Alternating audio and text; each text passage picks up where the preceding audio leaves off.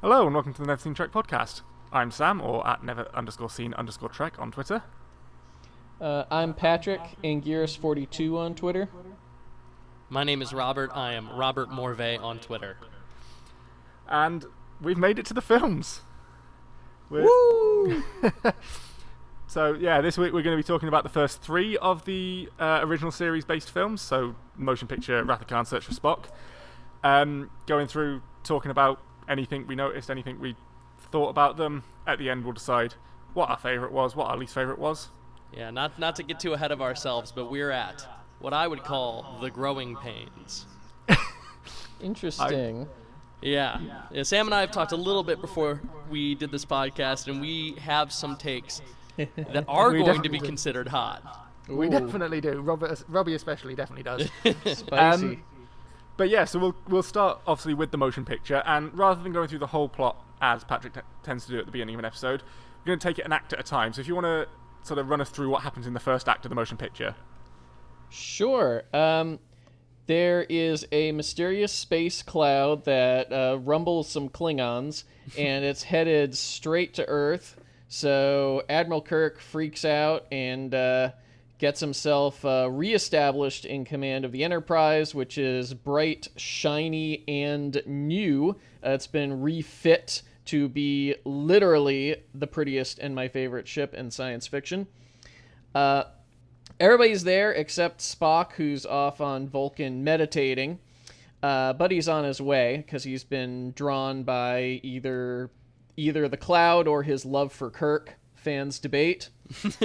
But everybody else is there, and also a guy called Decker, who is supposed to be in command of the Enterprise. So there's some tension between him and Kirk.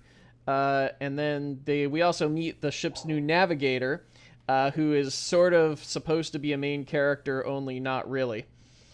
And, like, pretty much the first act is just getting their asses out of space dock. Yeah, and I mean, it does take him a fair while, I think, to get the rest of that space dock. I think that was one thing I picked up on when live tweeting it, was there are some shots that go on for very long. There are sequences of this film that are simply wide shots over and over, different angles of different things, that I personally, as like a film guy, think are positively beautiful.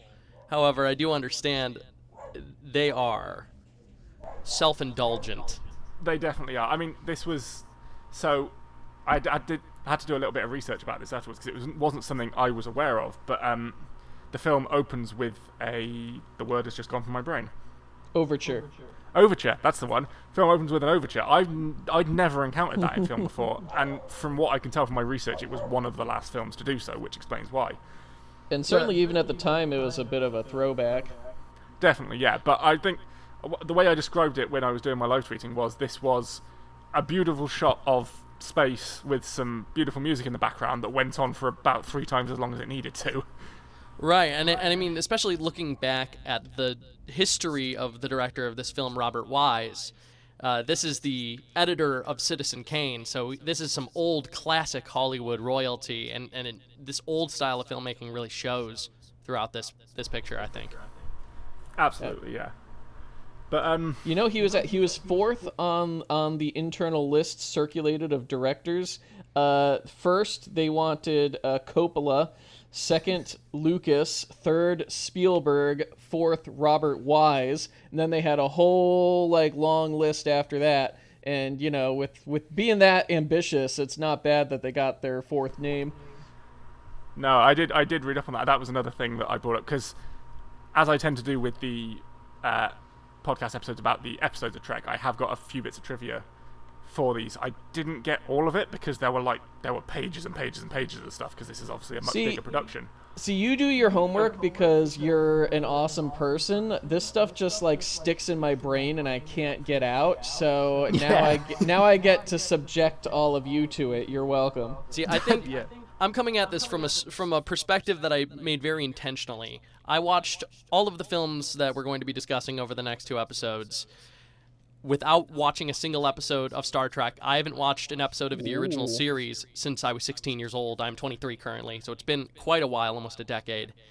And I did that intentionally as to get the experience of someone really going to the movie theater in the late 70s and seeing something like this and a reunion and a return to form to these characters that I love so much. Of course, I've seen all 6 of these films previously, but I feel like that gave me a lot of great perspective on how well these films catch you up. And the answer is they don't really do it that well. Especially this first one. This one really begs that you remember a lot about Star Trek. I'm tripping over the fact that you're talking about things that happened a long time ago, and then you're like, oh, but 5 years ago I was a teenager. Yeah. I'm stuck on that. I apologize. It was quite funny. It's someone I tweeted recently that about a show that I grew up with. I can't remember which one it was now. I think it was Stargate Atlantis, because I was tweeting about Robert Picardo. Oh dear. And I mentioned that I grew up with Stargate Atlantis, and someone replied to it with, "Grew up? Like, how old are you?" No, you know what? That's fair, because I'm only a couple years older than my wife, and to her, like, she quote unquote grew up with Stargate Atlantis in some ways, whereas to me that was sort of the weird spin-off that I wasn't into. So it's funny how entertainment kind of stratifies like that. Yeah, definitely. Yeah. Right. It's funny. Sorry, go on. No, you go ahead. I was going to say, it's funny what Robert mentioned a minute ago about how this film doesn't catch you up at all with the cast, because I got a few quotes and sort of insights from the cast based on what they've said in interviews over the years, and they broadly agreed and broadly sort of felt that this wasn't very good. Shatner's opinion upon seeing the film was, "We've just killed Star Trek." His direct quote was, "That's it. We gave it our best shot. It wasn't good. It'll never happen again."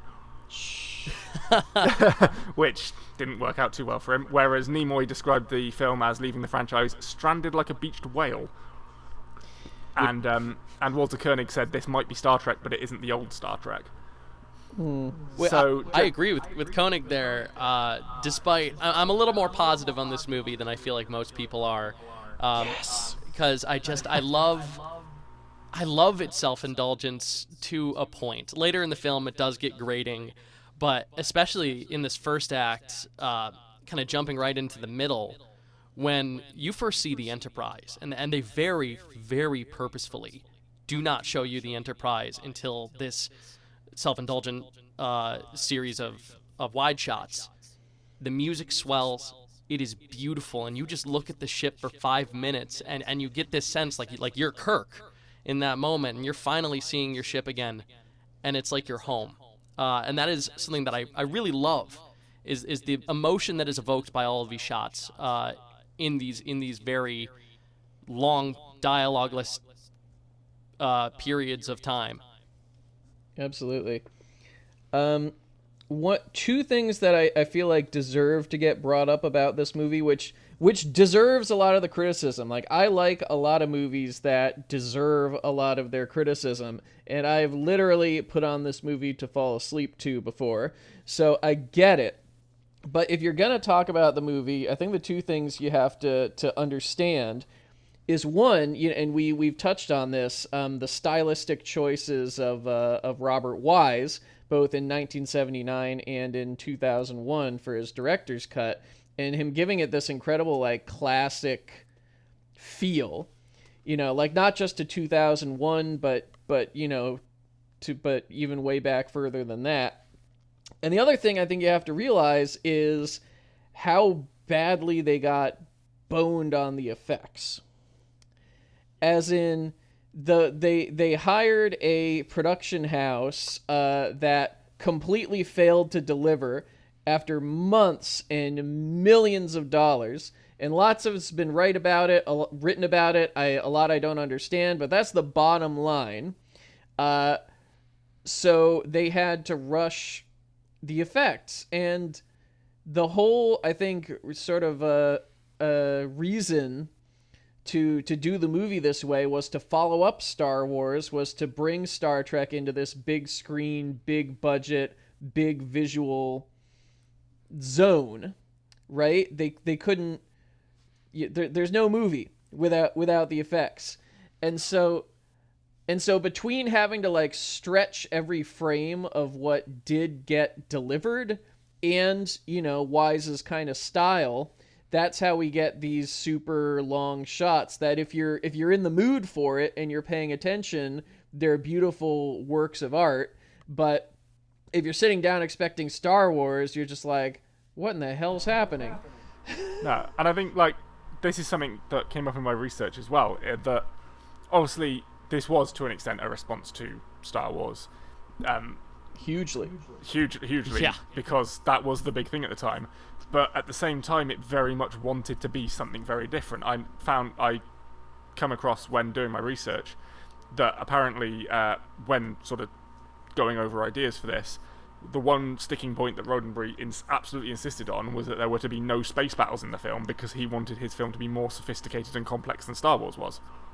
Oh, yeah. And, you know, that's another good point. That should have been my number 3. That aside from the first season of TOS and the first season of TNG, this is Roddenberry's creative power at its zenith. So the as far, you know, he didn't have anything to do with shooting the film, but as far as the themes and the character beats, that's very, very Gene Roddenberry. Absolutely, yeah. Yeah, and God, does it feel like that? Not to get too ahead of ourselves before the third act, that Roddenberry human love is very in this. Speaking of which, I think we'll move on to the second act. Patrick, if you want to sort of take us through that again. So they barely managed to get the Enterprise out of space dock somehow. And they catch up with Spock, who is even more robotic and emotionless than usual, which Leonard Nimoy is really putting a lot of thought into the performance. Like, Spock is the character best served by this movie. They catch up to V'Ger. Apparently their shields are better than Klingon shields because they survived the first volley. And they broadcast something that makes the Cloud take an interest in them. Basically, you know, it takes them inside. They discover there's a huge ship that's emanating that cloud. And it investigates the Enterprise kind of aggressively enough to disintegrate the Navigator. But then it recreates her as this kind of digital probe. And so the second act is really about the Enterprise crew interacting with this entity, which they learn is called V'Ger. And they're just a bug next to this thing. And so they've got to figure out how are we going to keep it from destructively sampling Earth. Yeah, and I mean, I'll be honest, like, as I was watching the film, this was the point at which I started to lose my understanding of what was going on. This film tries very hard to be very intellectual, I feel. Yeah. And that's not necessarily a bad thing. But after coming off 3 seasons of the original series and, 2 seasons, but basically a season and a half of the animated series, it's very jarring to suddenly go, and now we're going to be having lots of deep thoughts, and nothing's going to happen for half an hour. Well, so much of that is because of the cultural shift that happened, and the animated series was catching a piece of that, right? Like, what, you know, why in God's name is there an animated series that's just a continuation of a live action series? Well, it's because Star Trek took off in syndication, and the Trekker culture formed. And, you know, these are sophisticated people, young people, liberal people. The novels were starting to roll out. You know, and the animated series is very much like in the same style as the original, but, you know, plus and minus because of the constraints of the form and the studio. And, you know, like, people want more. And then the movie / TV series / movie / TV series / movie goes through all its stages of development in this culture of sky-high expectations. And you really, you know, Gene Roddenberry literally went around doing lectures at colleges. Star Trek became this intellectual signifier. And that really informs, I think, the change in tone that you're describing. And to me, like, I wouldn't have even thought to comment on it because it's, you know, you did 1979, this is before my time, this is just part of the background. But it's so interesting what you're doing because you experienced that shift in gears in something like Real Time. Yeah, and I think something that really affects this film in both positive and negative ways is that subverting of expectations of those who have watched the original series and who have not been part of that Trekkie culture over the 70s as that kind of rose to its zenith. And it loses this element of the original series that I felt was very captivating, which was it's fun. It's so fun, blindly fun sometimes, dangerously fun. And this movie comes right out of the gate, and there are moments in this movie that I would consider like, oh, this is really like cool and fun to watch. However, the range of all the characters' emotions, as well as a lot of what's happening, is very, very stuffy, and it works for and against it. Yeah, and I think that's something I picked up on because I spoke about this in the live tweets a bit as well, because I think that air of this isn't as fun anymore, this is serious and this is stuffy, like you said, sort of carries over to the production values in a way, because it was something that I picked up on a lot on the live tweet. It's such a darkly lit movie a lot of the time. If you think back to the original series, there's so much bright colours and bright lights and everything is full of hope and happiness, and, well, obviously not always, but definitely not always, but it's always very bright and very colourful. And then this, I mean, obviously coming a fair few years later when and the 70s were a very dark era for film. Like, we remember Star Wars because Star Wars shifted the tone, but the 70s were grim in Hollywood. Yeah, as I think one of the things I said in that live tweet is, why is everything beige? Because it was the uniforms. Yeah, the uniforms are famously awful. There's no defending the uniforms, but it is interesting to see how the uniforms go from the series to the motion picture and then to Wrath of Khan, where like the color is back, but then there's a new formality laid over it. Yeah.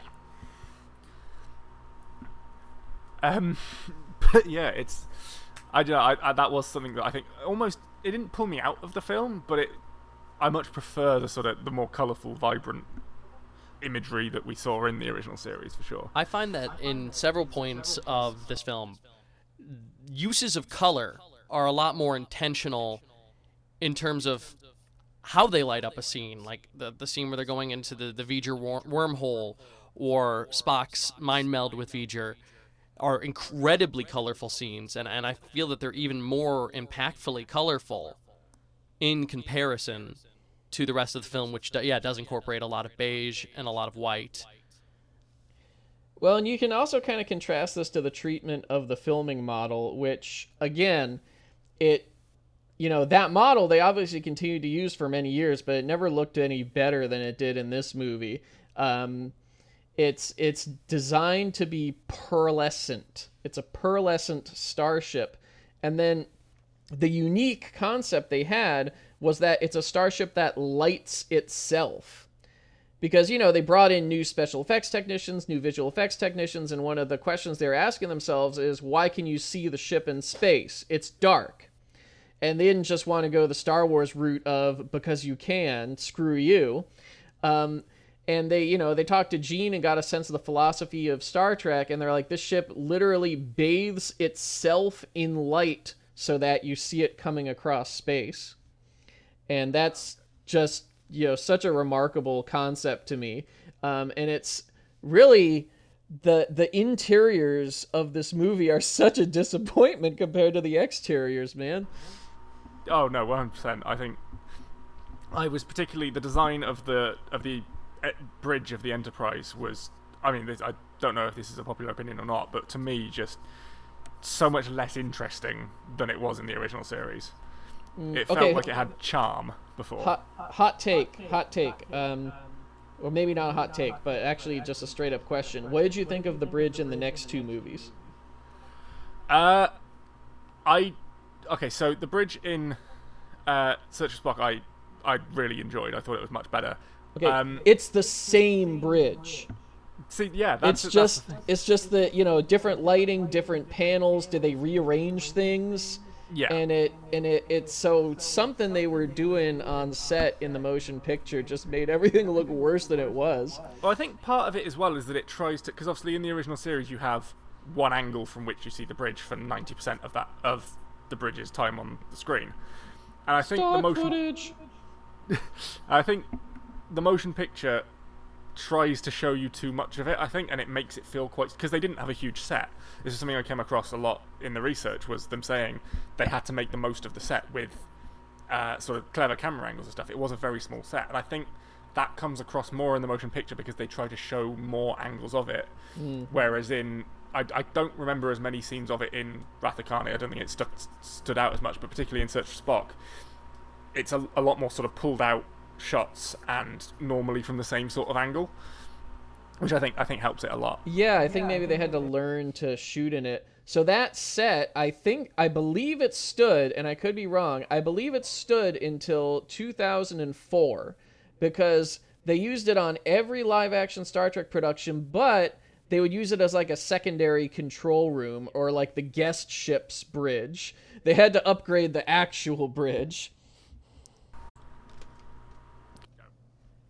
So I want to bring it back before we move on to my thoughts about the death of Ilia. And I know she doesn't technically die. She's still in the film. The actress is still in the film. However, the character that was introduced, it ceases to be from this point forward completely and entirely. And she was set up to be this really interesting character. We got to know just enough about her to care. And then they chose deliberately to take the female character and chuck her aside as a means to advance our male characters, particularly Decker and Kirk, which, if you don't know in the audience, that is a trope called fridging, and you know, this is way before that was established as like the most evil thing you could do, but it feels a little icky, and I do feel like the rest of the film is marred by her lack of presence, despite V'Ger being there in her form. Yeah, I think something I sort of felt when watching it was just how underdeveloped she was. Like, if that had been a character that we'd known in the original series, even if it had been a background character, just having some level of sort of background and character building, rather than just, like, it feels like she's introduced and then just immediately thrown away. And it's like, well, I don't know who this character is enough to care. And I noticed there's a trend in this film with having small moments have really overwhelmingly decadent shot language, and then more character moments having a lot less pressing. To dive quickly back into Act 1, when Spock is reintroduced to the crew, the shot language of him walking into the Enterprise is quite pedestrian. He just kind of walks in, and it's not treated with that much grandeur. And same with the death of Ilia. And I think those are really interesting choices. It's really clear what Robert Wise had in mind for this film, and it wasn't so much the character, which I think goes against certain elements of what made Star Trek great, despite his ideas he brought to the table being really, really captivating and really interesting.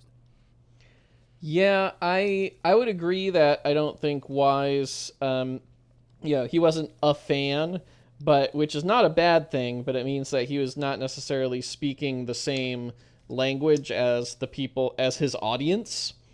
But then Ilia's fate, I agree, is very unfortunate and in fact is inexcusable. It's also a really strange artifact of the production process. As we're about to get to the third act, it's worth noting that when they started shooting, there was no third act. The movie was reworked from a pilot script in which Ilia and Decker were to be regular characters on the subsequent show. And so Ilia is restored at the end, and so everything that we learn about her remains sort of vital. as we hypothetically move forward into this hypothetical series. And then when they moved it to a big budget movie, they kept the sort of basic plot beat, but then they're like, okay, we're gonna make this more momentous. Like we're not gonna plan for a sequel. We don't know if Decker and Ilea, we don't really care about them being around at the end. So it's a strange confluence that results in like you said, a very jarringly undeveloped character. Which I think talking about their fates leads us directly into Act 3, if you wanna take that away. Sure, yeah. So what eventually got sort of patched together out of Act 3, I guess technically this is an Act 2, but Spock goes out without authorization because he loves doing illegal shit. Just look at the menagerie. And he mind melds with V'ger because, that guy can mind meld with anything, even a inconceivably huge spaceship. He doesn't understand everything that he sees, although if you're really eagle-eyed, you'll catch a 20th century space probe flashed on his helmet. What he realizes, though, is that the reason why V'ger is doing what it's doing is because essentially it's in cosmic existential agony, because Spock has been trying to dismiss his emotions. And V'ger never had any choice. V'ger was made without emotions, and it hasn't helped it. And so Spock comes to the epiphany that, he needs to synthesize his logic and his emotions into his true self. Which, I want to give this movie credit for because, we sort of think of that as, oh, yeah, of course, that's Spock's whole deal. That's his whole plot line. But, it's really not resolved until now. He's always trying to be more Vulcan until now. And after this, he's Spock. His character really sort of settles into what most people, I think, remember. But anyway, V'ger starts firing, death blobs at Earth, which either doesn't make it on the screen at all in the original special effects, or if you're watching the 2001 DVD, they actually animated this sequence, which, adds something. And Kirk, as Kirk does, bluffs V'ger with this new information. It says, all right, I guess we talked past the part. V'ger's looking for its creator, and the reason it came to Earth is because it knows its creator is from Earth, but it doesn't know anything else. And it doesn't recognize the human beings on Earth or the Enterprise as life forms. So the Ilea probe calls them carbon units. And V'ger decides that it's going to obliterate all the carbon units from Earth to dispel their interference, and then it will be able to talk to its creator. And everybody on the Enterprise realizes that, obviously, if anybody on Earth did create V'ger, they have to be human. So they see the flaw, and they're trying to open up this dialogue with Ilea through V'ger. And they start to get somewhere, but V'ger decides it's going to bombard Earth anyway. So Kirk bluffs it. Again, he loves bluffing computers. He says, I know the secret to your creator, but you've got to let me the carbon units into your core. And so, with kind of everyone holding guns to each other's heads, Decker, Kirk, Spock, McCoy, and the Ilea probe walk out of the ship into the core of V'ger, and they discover it's built around an old Earth space probe, the fictional Voyager 6. And everything has been built around it by advanced technological aliens. And so it's been using its power to exercise its mission of learning all that is learnable. And as I noted before, it's using some destructive sampling methods. So what sort of ends up happening is... they're going to broadcast, since they know it's Voyager 6, they get the code from the Enterprise, like your like acknowledgement code, your mission accomplished code. But then V'ger feels an emotion, and it burns out its radio leads, because it doesn't want to just hear a message from its creator. It wants to touch its creator. And so Decker volunteers because he wants to be with what's left of Ilea, and plugs in the sequence, and then somehow V'ger, Decker, and Ilea all transcend into the astral plane, and the movie's over. Now, obviously I had no idea what to expect going into this film. And like I said, the first act was fine. The second act I felt dragged a bit. I really enjoyed the third act of this. I agree. I thought the twist was really nice. It wasn't the most out there, random, unexpected thing. Like, you could probably work it out given enough time, but it was. I just really enjoyed it as a twist. To be honest, it's solid. It's Star Trek. Exactly. Yeah. It's so Star Trek. I mean, it is. One thing that we haven't touched on is that it is so Star Trek, partly because it is an old episode of Star Trek. It is just the Changeling with bigger ramifications. But yeah, it is such a quintessential sort of. This is what Star Trek is, definitely for the third act at the very least.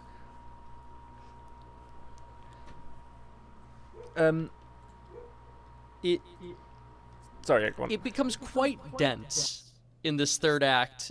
This is certainly the act where if you're just sitting there and you miss one line of dialogue, you aren't giving this movie your absolute undivided attention. If you space out for just a second, you will lose track of everything that's happening. Yeah, I confess, actually reciting the plot from memory was kind of a challenge. And and you can't always save a movie with a crackerjack third act if you lost the audience in the second act. That was kind of the problem with the last Star Wars movie, if I can editorialize. Right. And I think the emotional stakes really come to their core here. Like you mentioned, all of the stuff with Spock comes together, and it really sets up his arc for the progressive next few films, which are quintessentially all about Spock's journey post his discovery in this film. And what it really feels like is, it feels like this movie is a Kirk movie, but then you really look at it, and Kirk really doesn't learn all too much. He's kind of a dick from the beginning, and then he's kind of a dick at the end. His story wraps up in Act 1, and then he has one snit with Decker, and then that's it. Right.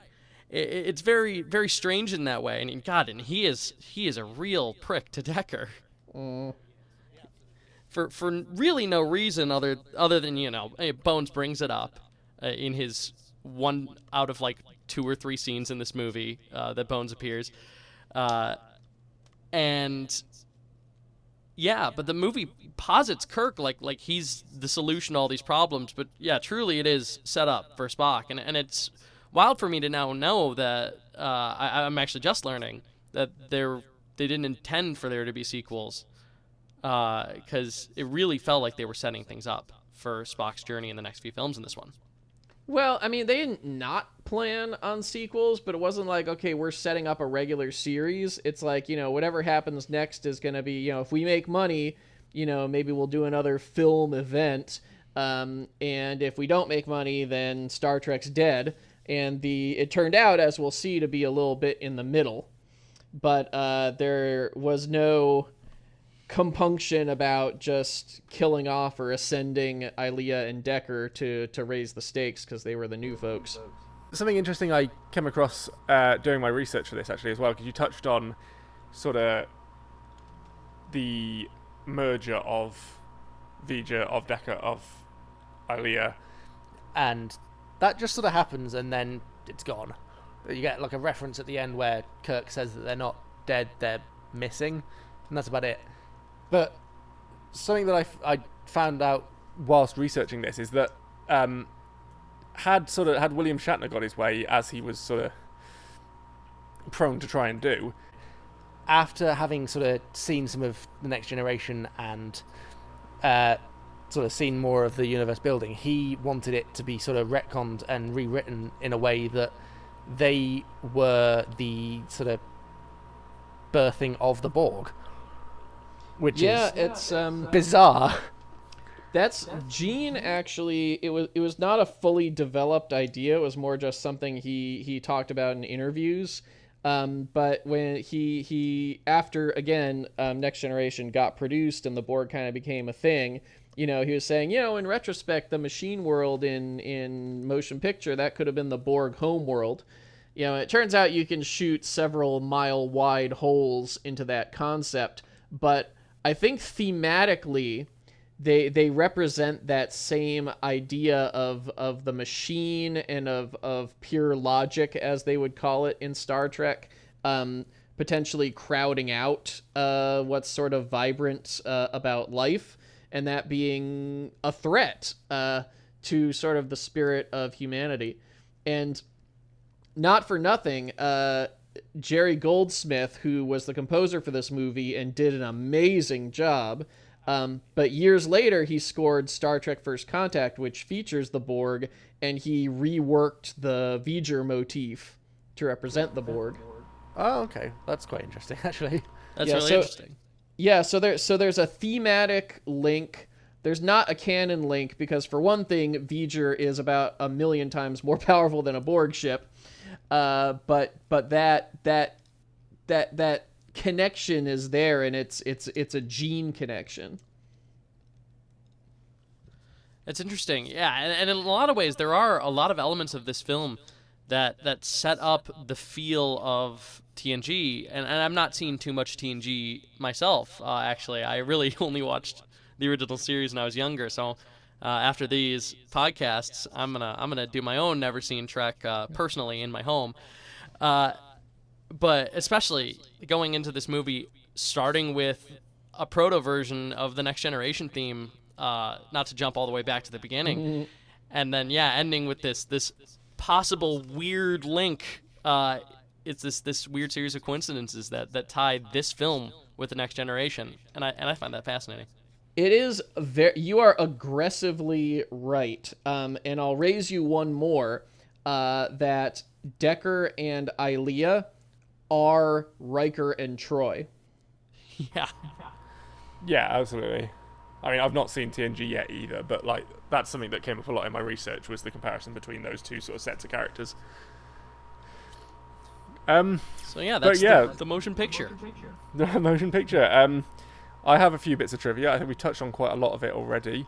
Of the props that were brought over from the original series, only one prop was actually brought over from the original series entirely intact, which was Uhura's comm pieces. And the entire reason for that was that they had to be dug out of a back closet in a hurry because they realised they'd forgot to commission new ones, which is I think indicative of the overall sort of production value of the film overall, to be honest. So basically, Star Trek is just like me, always losing its earbuds. Yeah, pretty much. Speaking of Uhura, Nichelle Nichols, in her biography, wrote that her least favourite thing about this film, and I think most people's, to be honest, is the uniforms. Because, and this is a quote, "the drab unisex look just wasn't Uhura," which, fair enough. Well, a very interesting thing with Nichelle that you might pick up on in the subsequent movies, the red uniforms, which debut in the next movie and are a complete hit, and they continue using forever and ever and ever, they are by default unisex. Nichelle Nichols didn't want that, so she kind of used her clout, and they made her a skirt version. And if you watch those movies, she's the only character who wears the skirt version of that uniform. Oh, right, okay. But yeah, what else do I have? Only a couple more. This was the first film to have a McDonald's Happy Meal tie-in. Oh, wow. Which is quite funny. They weren't branded as that. They were branded as Star Trek meals at the time. Wow. Whoa. Well, you blew my mind. Hasn't that been around forever? Didn't the cavemen have Happy Meal tie-ins? Hey, I'm just reading off IMDb at this point. I'm pretty sure this podcast is going to get a Happy Meal tie-in at some point. Oh, God, hopefully. Well, no, it'll just be various different versions of the Nomad prop, but in different forms. Edible Nomad. Edible Nomad, yeah. Chicken nuggets in the shape of Nomad. Roddenberry apparently asked Majel Barrett during the production of this film if she would don a fursuit and a tail and reprise the role of Maress. Which feels more like more like Roddenberry just trying to get his wife into a fursuit, to be honest. Anybody can write just anything on IMDb. Yeah, I mean, you're not wrong. It could be. Like, I do preface this by saying all of this comes from IMDb. It could not be true. If it is true, I feel like, again, like I say, it's more of a case of Roddenberry just trying to get his wife in a fursuit. But it's only logical. Yeah. Two more I've got left. There was a scene that was deleted that, so far as I'm aware, was never included in the deleted scenes on any DVDs or anything. But Duhan discussed it at a lecture he gave at Virginia Tech, where the sort of V'ger Ilea probe thing, whilst examining the engineering deck, says to Scotty that it is not logical that carbon units run the Enterprise. To which Scotty's response was, "Lassie, if I were being logical right now, I'd be showing you the inside of a scrap metal compactor." Which is a bit extreme. And the only other one I had, the novelization of this film. So in the scene where Ilea first enters the bridge, everyone stands up. It's noticeable if you're looking that Sulu's George Takei when he stands up sort of moves very strangely. The novelization's explanation for that was that Ilea was so overwhelmingly attractive that he had an erection. Yeah, so the novelization was officially written by Gene Roddenberry. It was ghostwritten by Alan Dean Foster, but it still, has a lot of his stamp. Like, that's the only book of any kind that has Gene Roddenberry listed as the author. And they cut most of it out, but the whole oath of celibacy thing, Ilea was supposed to have magic horny powers. And as I said, Troy is a descendant of Ilea. Thematically speaking, Delton became Betazoid, and there was very serious investigation done on making it appear as if Marina Sirtis had 4 breasts. Oh, God. Like, that was going to be the thing about the Betazoids. So Deltons have magic horny powers. Betazoids have 4 breasts. You're welcome.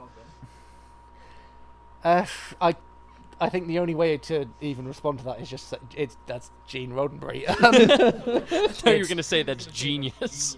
No. Yeah, genius. Didn't you see Total Recall? More breasts is better. I will say 4 breasts is a lot more biologically sound than 3 in a row like that. That makes sense, I guess, yeah. But yeah, so that was the motion picture. We'll move on to the next one, and arguably a better one, The Wrath of Khan. Arguably? Arguably. Yeah, I had to word that carefully, Robbie, don't worry. No, that's more than fair. I think most people wouldn't even argue it, but I think it's interesting to at least think about. Gene Roddenberry hated this movie. Like, 5 and 2 were his least favorites, and like most people would identify with 5, but most people have 2 as ranked very highly. So first act, there's kind of this neat fake out opening that I imagine would have played even better with no context at all, where we're on the bridge of the Enterprise and everyone's in their proper place except for Chekhov and Kirk, and commanding the Enterprise is a young Vulcan woman.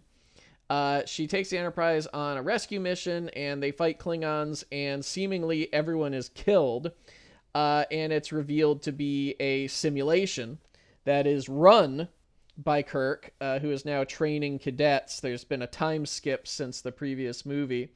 And we learn that this is the Kobayashi Maru, the no-win scenario, which became such a strong idiom in Star Trek itself that it's now just like a straight-up regular people idiom, which is fascinating to me. But anyway, it's one of the many tests that Starfleet cadets are subjected to, and the Enterprise is now considered an older ship again, and it is being used for cadet trainee cruises. And the original crew, especially Kirk, is somewhat preoccupied by this idea of having grown old and aging into new roles in their lives. Meanwhile, Chekhov is actually a first officer of USS Reliant. He and his captain, Terrell, played by the really amazing Paul Winfield, they're scouting planets for something called the Genesis Project, which we're going to learn what it is. But they beam down on a planet that they thought was lifeless, but they actually got a weird life form blip, and it turns out to somehow be the 80 super people that the Enterprise left on this planet way back in Space Seed, Season 1 of the original series. And Khan's in charge, and the colonization didn't go well, and nobody ever checked on them to rescue them. Probably because they don't give a crap, because he's basically Space Hitler. But Khan uses very convenient mind control slugs on Chekhov and Terrell, and our central conflict is set up because now he's got a ship, and he's got the inside track on this Genesis project. So, I think, and this is going to sound funny based on what we talk about later on. I think this movie starts off really well. I think it takes a lot of the problems that the motion picture had and flips them on their head. There's a lot more character stuff in this first act. There's a lot of great concepts introduced that are very outsider friendly. This new concept of the Kobayashi Maru is really interesting, and it's clear why it became so iconic. And I love what that sets up for later in the film. There's actual character moments between our main characters. The scene between Bones and Kirk at Kirk's apartment is really nice. That is my favorite Kirk McCoy scene, rivaled only by their scene in Balance of Terror. And I think a lesser talent than Nick Meyer, who is the film's director and uncredited writer, would never have allowed that sequence to continue as long as it does. And it's just breathtakingly good. I totally agree. And then especially the scene where Chekhov and his new captain encounter Khan. Although, coming at it from the perspective that I did of someone who hasn't seen the original series in many years, I barely remember the events of Space Seed. It's been so long, and they don't do a good job trying to make you remember who this is. And in a way, they kind of set it up like he's a new villain, but also they don't. It's a really strange dichotomy. No, I see what you're saying. Like, they want to benefit from the history and the weight of his conflict with Kirk, but it's kind of blown up a little bit, because if you really go back and watch what happened, like, Kirk didn't really do anything to him. So they have this sort of long-winded exposition scene, because that's really the purpose of the scene with the space slugs. And at the end of it, it's just like, hey, everybody looks different, and the ship looks different, and everything's different, but, screw it. This is Khan and his groupies. Move on. We're dealing with it. Watch the movie. Yeah. And it is an effective first villain scene. Forgetting what I had known about Khan, I forgot how strong he was. And when he just picks the two of them up, and he's so powerful, you really feel that power, and the way that it's shot there emphasizes how big he is, but also how smart he is with these slugs. And the slugs have a really cool design. A lot of this movie has really cool production design elements, from when it goes to costumes, to props, to little special effects animatronics like these slugs. Really, really strong stuff there, and it really set me up to enjoy the rest of the film. And the scene works because of all the stuff that you mentioned, but 99% the scene works because of Ricardo Montalban. Mm-hmm. Oh, yeah. He is captivating. Well, it's interesting, though, because I looked this up. Again, this is coming from the research I did. And because Ricardo Montalban, I can't remember the name of the show, but he was on Fantasy Island. Fantasy Island, there we go. He was on that show at the time, and he has said in interviews since, he was so embedded in his role in that show that he couldn't get back into the sort of mannerisms and character of Khan. He had to rewatch Space Seed. I think he said something like 20 to 30 times over before he could get back into that role. I certainly think that shows later on in the film. But towards the end of the film, I think, definitely, yeah. But this first scene, he's in it. He's on it, absolutely.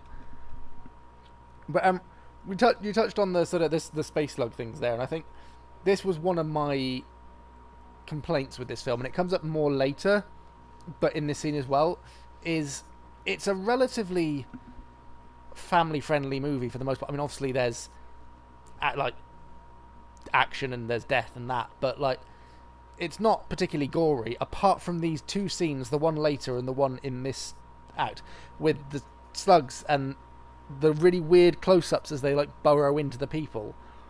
That really weirded me out watching it, because it was like, this is just a nice Star Trek thing. Oh, okay, now we're doing body horror. Yeah, it's a big... It's definitely an anomaly. I think if we get anything out of it, we get more Khan villain cred, which is important to establish because, you know, hot take, I actually don't think Khan is a particularly threatening Star Trek villain. When you think, I mean, like, compare him to V'ger, for God's sake, and V'ger wasn't even a villain, you know, but it's got to be what he does that creates his threat, because you could just shoot him with a phaser and have done with it. And I think, again, if we got anything out of that scene, which again, I don't love that scene, and I think it's an anomaly in the corpus of Trek movies, but it does prime you for one of the major buy-ins that the movie requires, which is that Khan is uniquely terrible. Yeah, I can definitely agree with that. Guess we could move on to Act 2. I was going to say, there's not a huge amount to say sure, about yeah. So the trainee cruise starts, and we actually spend a fair amount of time with Saavik, the Vulcan trainee, who is Spock's protege, and is forming this kind of like intense admiration for Kirk as well. This doesn't really go anywhere, and it's not to go anywhere. It's establishing character and setting, and it's all done very nicely. We also meet Mr. Scott's nephew, only we don't, because the lines that explain who he is are not in the theatrical cut. But off-screen, Khan does a bunch of villainy that we find out about later. He maroons the crew of the USS Reliant, takes it over with his super people. He flies to Space Station Regula 1, which is inhabited by the Doctors Marcus, two mysterious blondes with a connection to Kirk. And he almost gets the Genesis device, which turns out to be... It instantly terraforms a planet, but any idiot looking at that can tell that that's a super weapon, because it'll take out anything on the planet that was already there. So Marcus manages to get off kind of a garbled distress call to Kirk, and she manages to abscond with the device itself. And so Kirk follows the distress call, and unknown to him is on a collision course with Khan, who has decided that Kirk must have Genesis or know how to get it. And also he wants to kill Kirk anyway, because his wife did not survive the colonization project. We saw the wife in Space Seed, and he thinks that's Kirk's fault for reasons of Hikre. It's interesting. Yeah, Sorry, I was going to say, it's interesting, though, that sort of... Because you mentioned the wife and how sort of instrumental her death is to Khan's sort of revenge mission. She was originally intended to be in the film. Like, Lieutenant McGovers was intended to return. The only reason they couldn't is because the actress Madeline Rue has multiple sclerosis and was confined to a wheelchair at the time. Oh, that's a shame. And I think they could have worked that in. Not to spoil anything, but there's the last season of Star Trek Discovery worked out a way to reuse a guest star who had since become ill and confined to a wheelchair. And basically what I'm saying is the 21st century is kind of cool like that. at least in Star Trek productions. But no, that's a shame. I am glad they didn't recast her, because that they were doing that kind of casually with folks in the 80s. You know, think about Marty McFly's girlfriend. And they also recast all of the super people, which is why they look 20 to 30 years younger than Khan. So what they did on balance was probably for the best. Yeah. And I noticed, and this is the part of the movie where I think it really falls off, and that's where my hot take comes in, is that I don't like The Wrath of Khan very much at all. And where it really falls off for me is, like you were saying, there was a lot of stuff where you were talking about this happened off screen, or this was cut from the movie, and we've just learned another thing that was cut from the movie, this time for better reasons. But there's a lot done in these moments that would be a lot more interesting than kind of just wandering about. It feels like there's not a lot happening. It feels quite boring in a way that's a little opposite from the motion picture, because the motion picture was boring when it was being self-indulgent, and this movie is, in comparison to the motion picture, and I think in general even, shot quite pedestrian. So scenes where not a lot is happening, this scene really falls flat for me. And scenes where things are happening, thank goodness, are a lot better. But in Act 2, it grinds to a halt, and it becomes really difficult to keep my attention. Interesting. I haven't heard. I've got my own beefs with this movie. I don't think it's the grand high poobah of Star Trek. I think it's very significant. But I've never had a problem with the pacing, so that's a really interesting issue to bring up. I mean, you know, so they have a bunch of motion picture stock footage, and then they leave, and there's, like I said, there's this sort of character building wafflery with Kirk and Spock and McCoy. They get the distress call, and they establish what Genesis is, which is a big moment, and I think maybe it needs to be appreciated in the context of its own time. This was actually the first project that Pixar Studios ever did on the computer, was creating the Genesis effect. And they're so impressed with it that they use the exact same scene in the next two movies.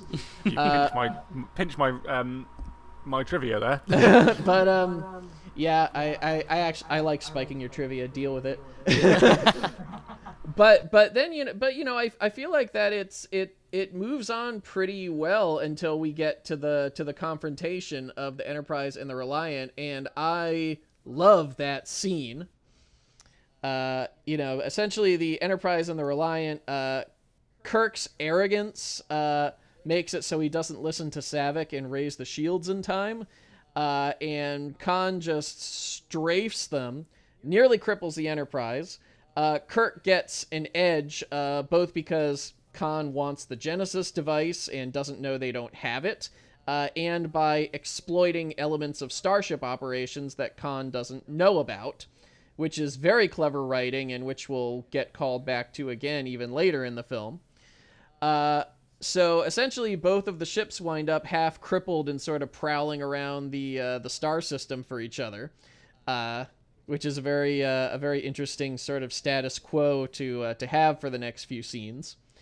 And then we get kind of a field trip to the space station where we discover all the atrocities that Khan has wrought.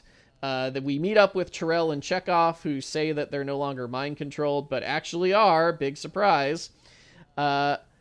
They find the Genesis device and the Genesis scientists, and it's revealed that Dr. Marcus 1 was Kirk's former lover, and Dr. Marcus 2 was Kirk's son. Not that it's that hard to figure out. But Khan pulls the Terrell and Chekhov card. Terrell is killed, and Chekhov is knocked out and somehow freed of mind control after this. But Khan gets the Genesis device. And this sets up our Act 3 conflict, because our heroes have to get back to the Enterprise and run down the Reliant, and then we get a big sort of submarine-style battle royale to close us out.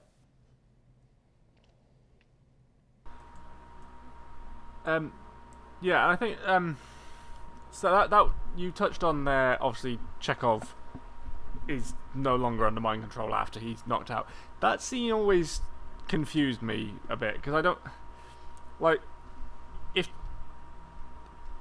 if Khan has the ability to make Tyrell like kill himself with this mind control, why does he let Chekhov live?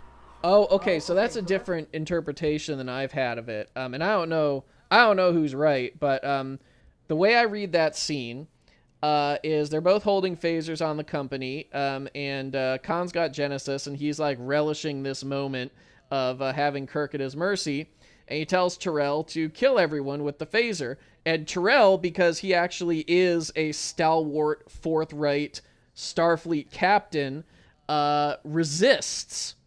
And Khan kind of was like, kill him now, because he knows that the clock is running out on these SETI eels, and they're just going to drop dead in a minute. And Tyrell kills himself because that's the only way to stop himself from killing Kirk. And then Chekhov collapses, and by the rules set up in the movie, Chekhov should be dead, but then we just ignore that because Chekhov's a main character. Yeah, that was the bit that threw me.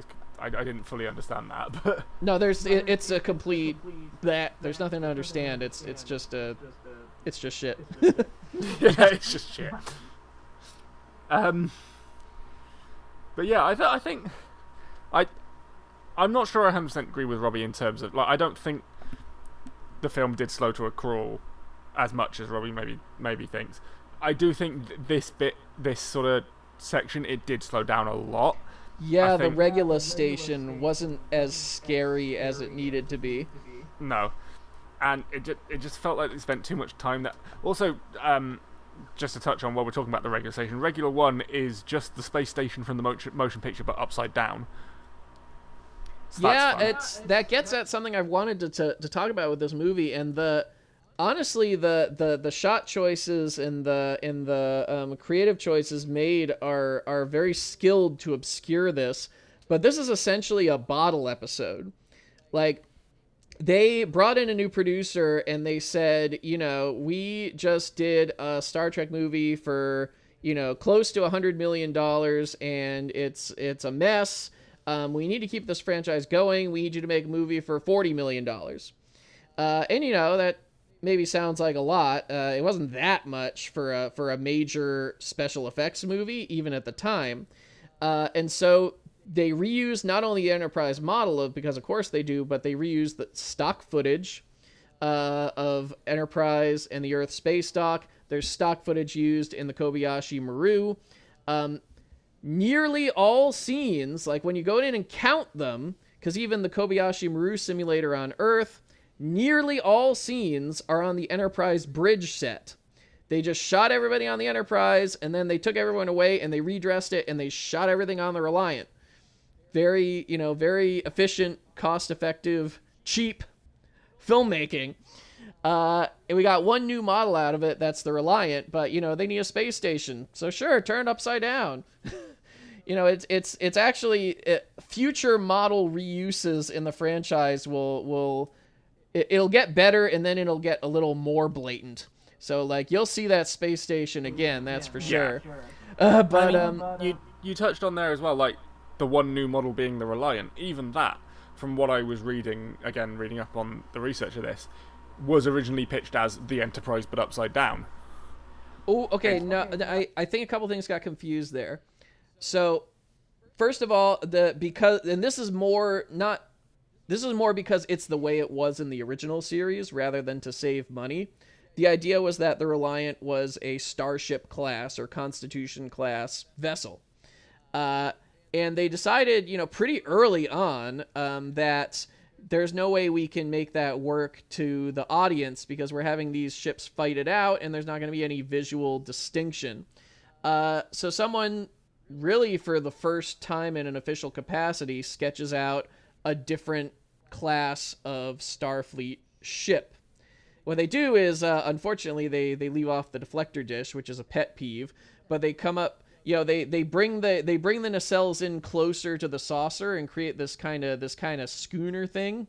And then Harv Bennett, who's the aforementioned producer, walks in, picks up the drawing and says, "Yeah, that's great, approved." He picked it up upside down. And so instead of trying to get his approval again, they just said, screw it, this looks great. And that actually gave them room to put that sort of memorable torpedo launcher assembly across the top and have the nacelles on the bottom. And that's how we get the Reliant. Ah, fair enough. It's interesting just how, like, I mean, you touched on it yourself, just how much of Star Trek in general, from the original series right up to, at the very least, this point, and I'm sure goes on much longer, just how much of it was either botched jobs or reused sets, reused assets. It is very much constantly, I can't think of the word, but like constantly building on itself. I would argue that is the heart of science fiction, especially of this era, is just goofy things going wrong, seeing what we can do.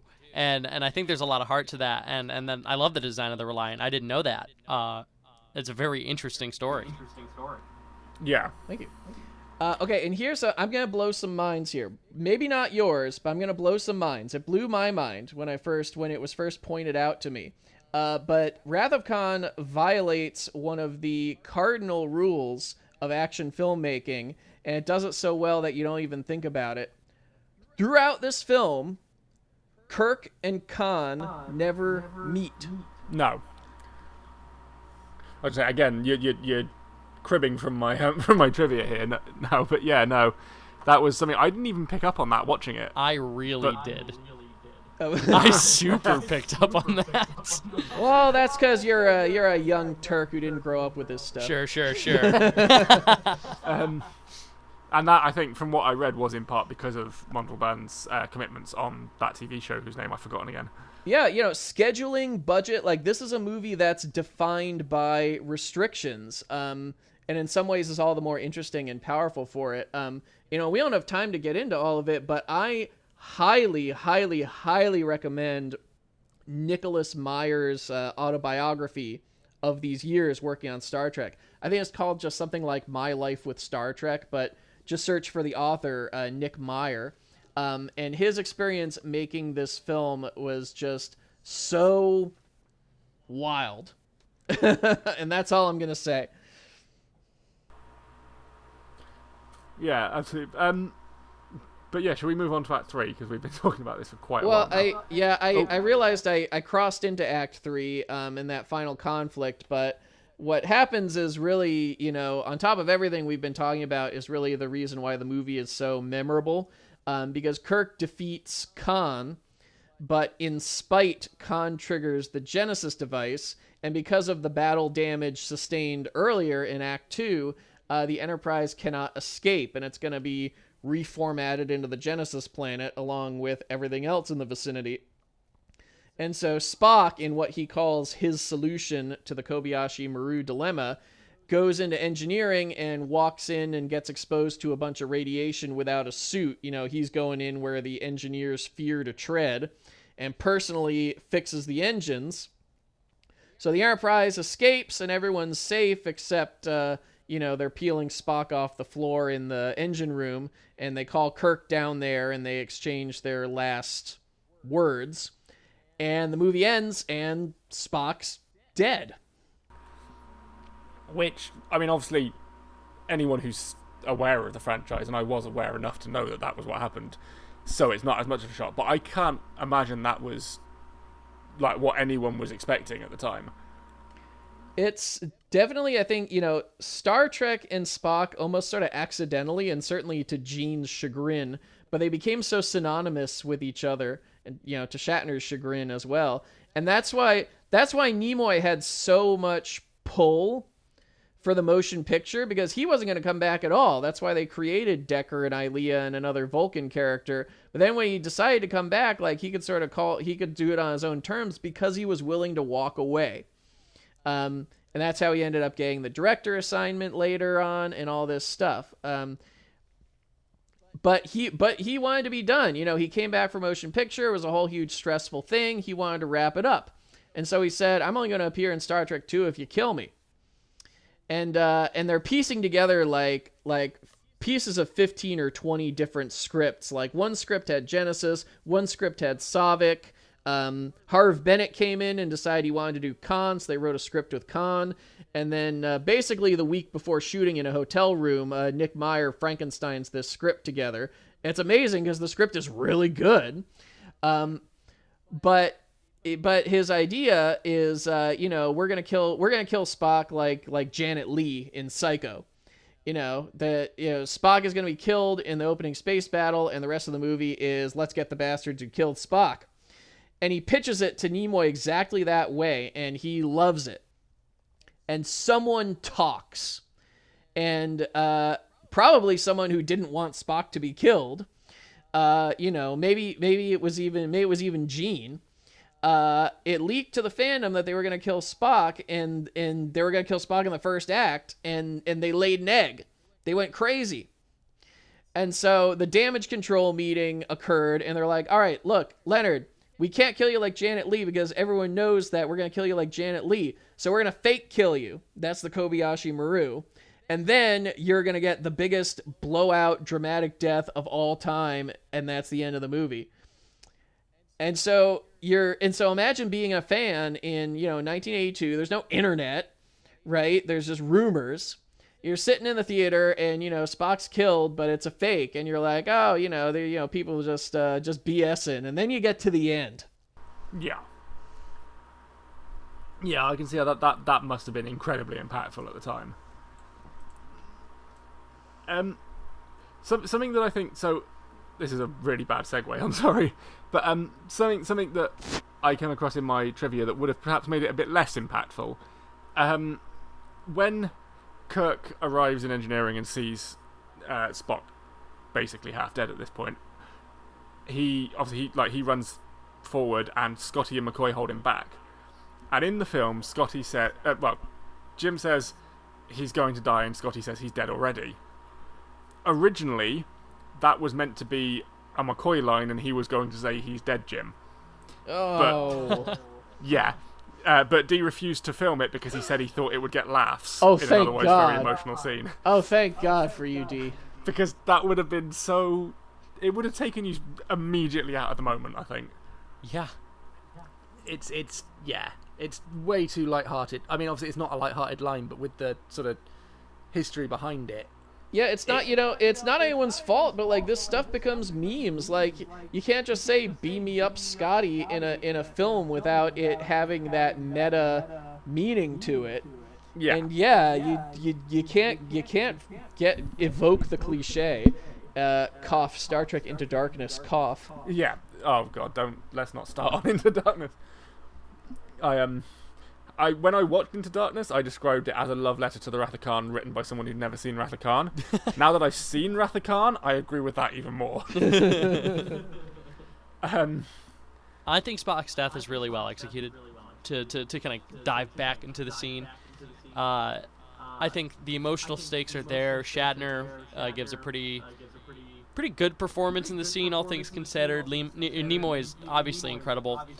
And it really, it's this great resolution, which is then hilarious that we were talking about undercutting the seriousness of moments with Scotty busting out the bagpipes and playing Amazing Grace is the funniest thing. It comes out of nowhere. And noticeably in their recap at the beginning of Star Trek 3, they play that scene again, but for some reason the bagpipes aren't playing. Philistines, the lot of you. It is interesting you say though about the acting in that scene, and particularly Nimoy's acting, and it is brilliant. He does a brilliant job of it. But I don't know if this might be a hot take, but the way he speaks sounds less like he's dying and more like he's incredibly constipated. To me, like it's not enough to ruin the scene, and the rest of the acting and even his own acting is brilliant. But that. It pulled me out of it slightly because it felt it just didn't sound quite right to me. Get off my lawn, kids. Oh dear. But yeah, I've got a few bits of trivia on this one again, and then we'll try and wrap up for this episode. Not for this episode, sorry, for this film even. We've got one more film to do. But But trivia-wise, Walter Koenig refers to this film, well, has referred to, reportedly still does on occasion, as Star Trek II Chekhov Screams Again. because obviously you had the scene in motion picture with him being burned. Sorry, go on. I was going to say there are two candidates on God's Earth for the male Fay Ray. One of them is Walter Koenig, and the other one is William Shatner. Oh, dear. Shatner, actually, speaking of Shatner, originally almost turned down the film because he wasn't comfortable playing Kirk as a middle-aged man. Okay, here's a story. This is out of Meyer's book. This is from the horse's mouth. So I told you about this hotel room, like solo. I want to say jam session, but it was solo. He just sat in a room and wrote the movie, and knowing he would not get credit for it. But he kills himself to deliver this script. If he doesn't deliver this script, if it's not greenlit in 2 days, this is the stakes. If it's not greenlit in 2 days, there's no movie. Everybody goes home. And on day one, all the producers are like, oh, this is great. We love it. You really saved this project. You really saved our asses. We're going to make it. You're going to shoot it. You're going to be famous. And then on like the night of day one, the word comes in, William Shatner hates the script. And that's it.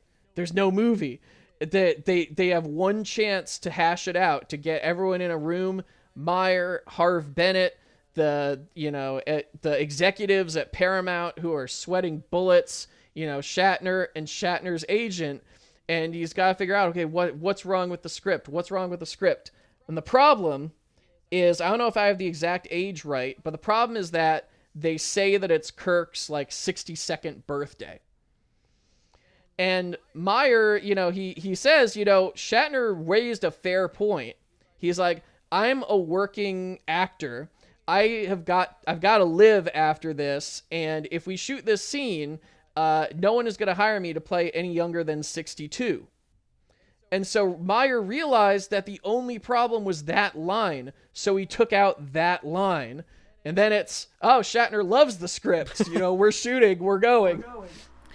Yeah, apparently he also, though, this is probably a lot earlier than this, but apparently he a few times said, could I not put on a load of makeup and still be a young James Kirk? And that was... I don't know what he was expecting there, because the rest of the cast is still older, but... Well, yeah, and you can see the issue in some of it being fair and some of it being kind of funny, but also in that meeting, Meyer says, selling Shatner on, okay, we won't say your age, but we think this is a really beautiful meditation on aging that we're going to do with you here, and it's going to be good for your career, not bad for your career. And so he did sell Shatner on that aspect, that it can be about his age, and then Shatner was like, but don't make it an explicit age. Right, okay, fair. But yeah, the only other bit of trivia I had was due to sort of complete coincidence, really, as far as I'm aware. None of the producers have said it was intentional. But because of when Kirk's birthday is, being March 22nd, and the year this film is set being 2285, the events of this film fall exactly on Easter Day. Huh. Which, when you then consider that this film is about a man sacrificing himself to save people who then comes back in the next one, is oddly poignant. That's hysterical. I love that. That's quite interesting. But yeah, so that was the Wrath of Khan, and we'll move on to the final film for today's episode. I will say, just for the record, that that can't have been intended, because it wasn't 2285 yet. The Star Trek timeline essentially does not exist until the last episode of Season 1 of Star Trek: The Next Generation, in which they say the year is 2364. And all dates in Star Trek are back extrapolated from that one date. Oh, okay. Interesting. Well, Because when they shot Star Trek, and this is actually part of the pitch, this is in the story Bible, Gene Roddenberry wanted the audience to not know exactly when it is. Is it the 22nd century? Is it the 27th century? It doesn't matter. It's the future. Yeah. That's even more surprising at that point then, because while I was doing the research for this, I also it was mentioned on the IMDb page in terms of when Easter Day falls, because of the way that years work and exact dates. March 22nd is the rarest date for Easter Day to occur on of any that it can. Ooh. So that's incredibly coincidental. It's also my ex-girlfriend's birthday, but that's probably not a coincidence. Oh dear, you're attracted to your ex-girlfriend because she shared a birthday with you. That's... No. I didn't know his birthday was March 22nd until just now. According to IMDb, it is anyway. But then one little bit of timeline craziness. So I said that the century hadn't even been established. That actually comes from this film, because the first thing you see on the screen after the credits is in the 23rd century. But they then effed it up with the lines they gave Khan, where they said that he was active 200 years ago, which was established in the original series to be the 1990s. So those two facts are irreconcilable, but the franchise concluded that it's in the 23rd century, and then they hammered a nail in the timeline finally in 1987 in Next Gen. So yeah, I think Wrath of Khan is interesting for its collection of really good scenes throughout the run. I think there's a lot of reasons why people love this film, and I totally get why people love this film. There are such strong moments throughout Spock's death, that scene with McCoy and Kirk, the scene where Kirk outsmarts Khan with the Genesis device debacle. There's a lot of great moments in this movie, but I just felt throughout it didn't piece them together super well. But I can understand why people would love this film. I'm not super negative on it. I think you have hit on a very strong point, and it is one of the reasons why it's not my favorite of the Trek films. It has several of my favorite scenes, but you're right. The structure betrays the constraints of making the film. Not just in budget, but in the creative process, in everything. And I'll note on that topic, that the original series actually had a dedicated. They contracted with a firm to review all of the science in every episode of the original series. And clearly, there's nothing like that going on at this point, because I would say to that date, The Wrath of Khan has, by a wide margin, the worst science in Star Trek. Yeah, I can definitely see that. It is a bit... yeah. But yeah, that was The Wrath of Khan. We'll move on to the final film now, Search for Spock. And again, Patrick, if you want to just take us through the first act. Sure. The first act, everyone's really sad that Spock's dead. We actually start on the Enterprise, and as you pointed out in your live tweet, it still has the same scars. They're literally on their way home from battling Khan. They arrive at Space Dock, which now actually looks different. And they're actually shooting new footage. God bless them. But there's something wrong with McCoy. McCoy is essentially acting as if he's Spock, which Kirk understandably finds strange and a little distasteful, and very out of character for McCoy. So McCoy is sent off to the asylum planet. No, he's just sort of. Actually, no. McCoy's just running around until he tries to get to the Genesis planet, which it turns out you can't do, because Genesis has become a political hot potato, because people noticed that it's the most destructive superweapon of all time, and the Federation just kind of made it as a terraforming project, which is kind of nice to see that aspect of things as kind of exposited as incredibly galactically stupid.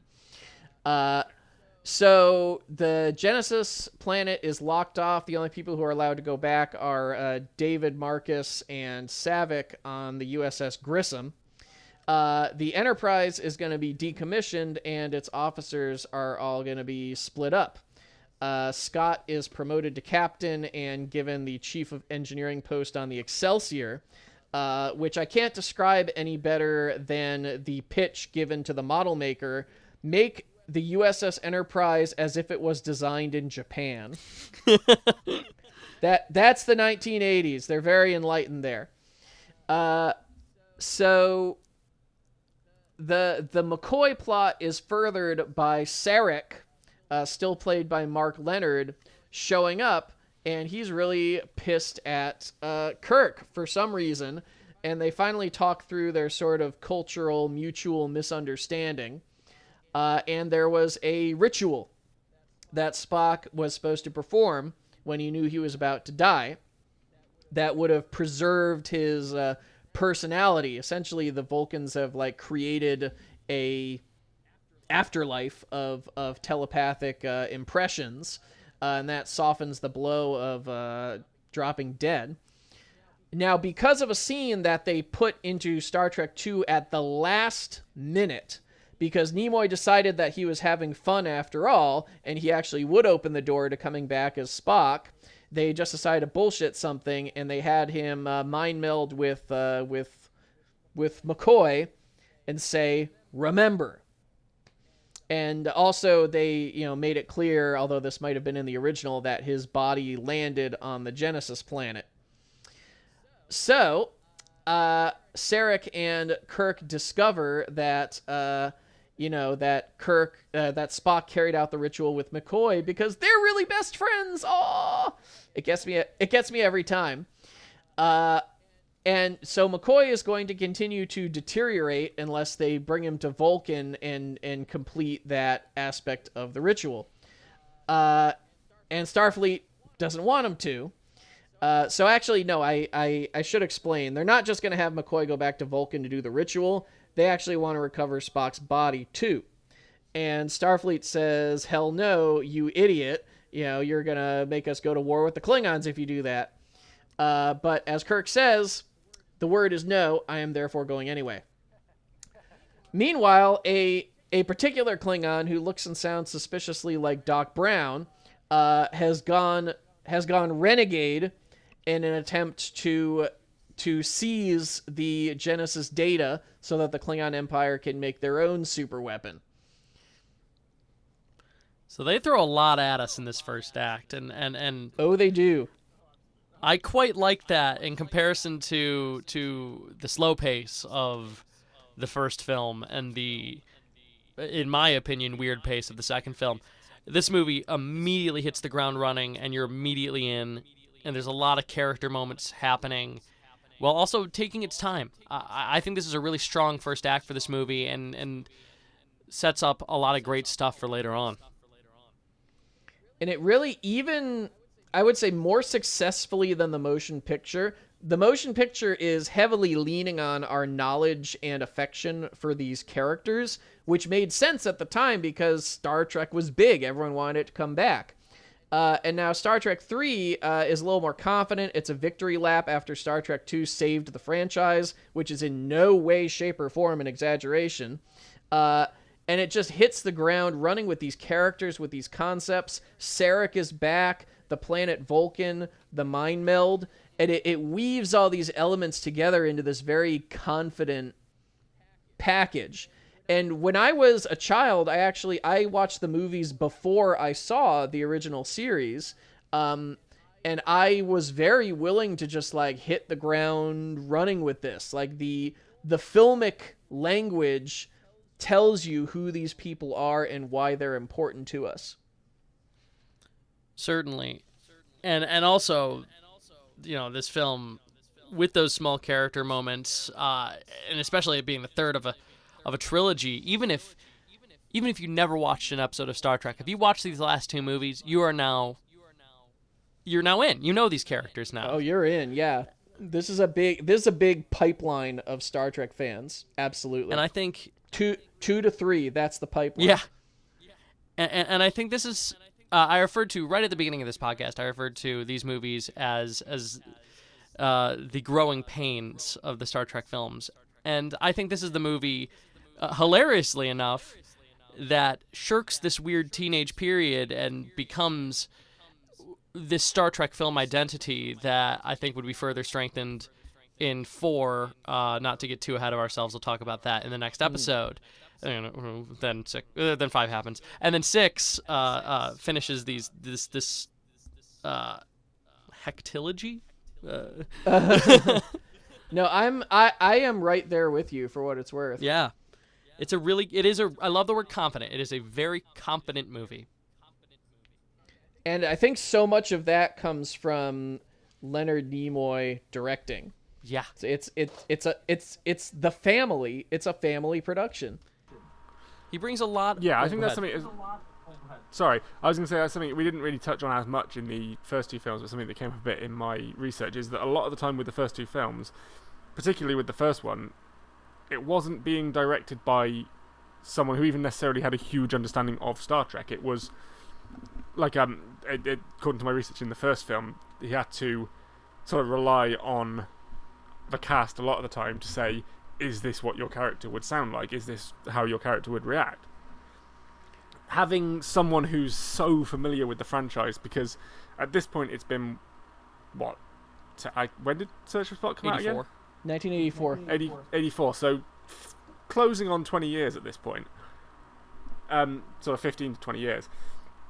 Like, he's been familiar with the franchise for that long.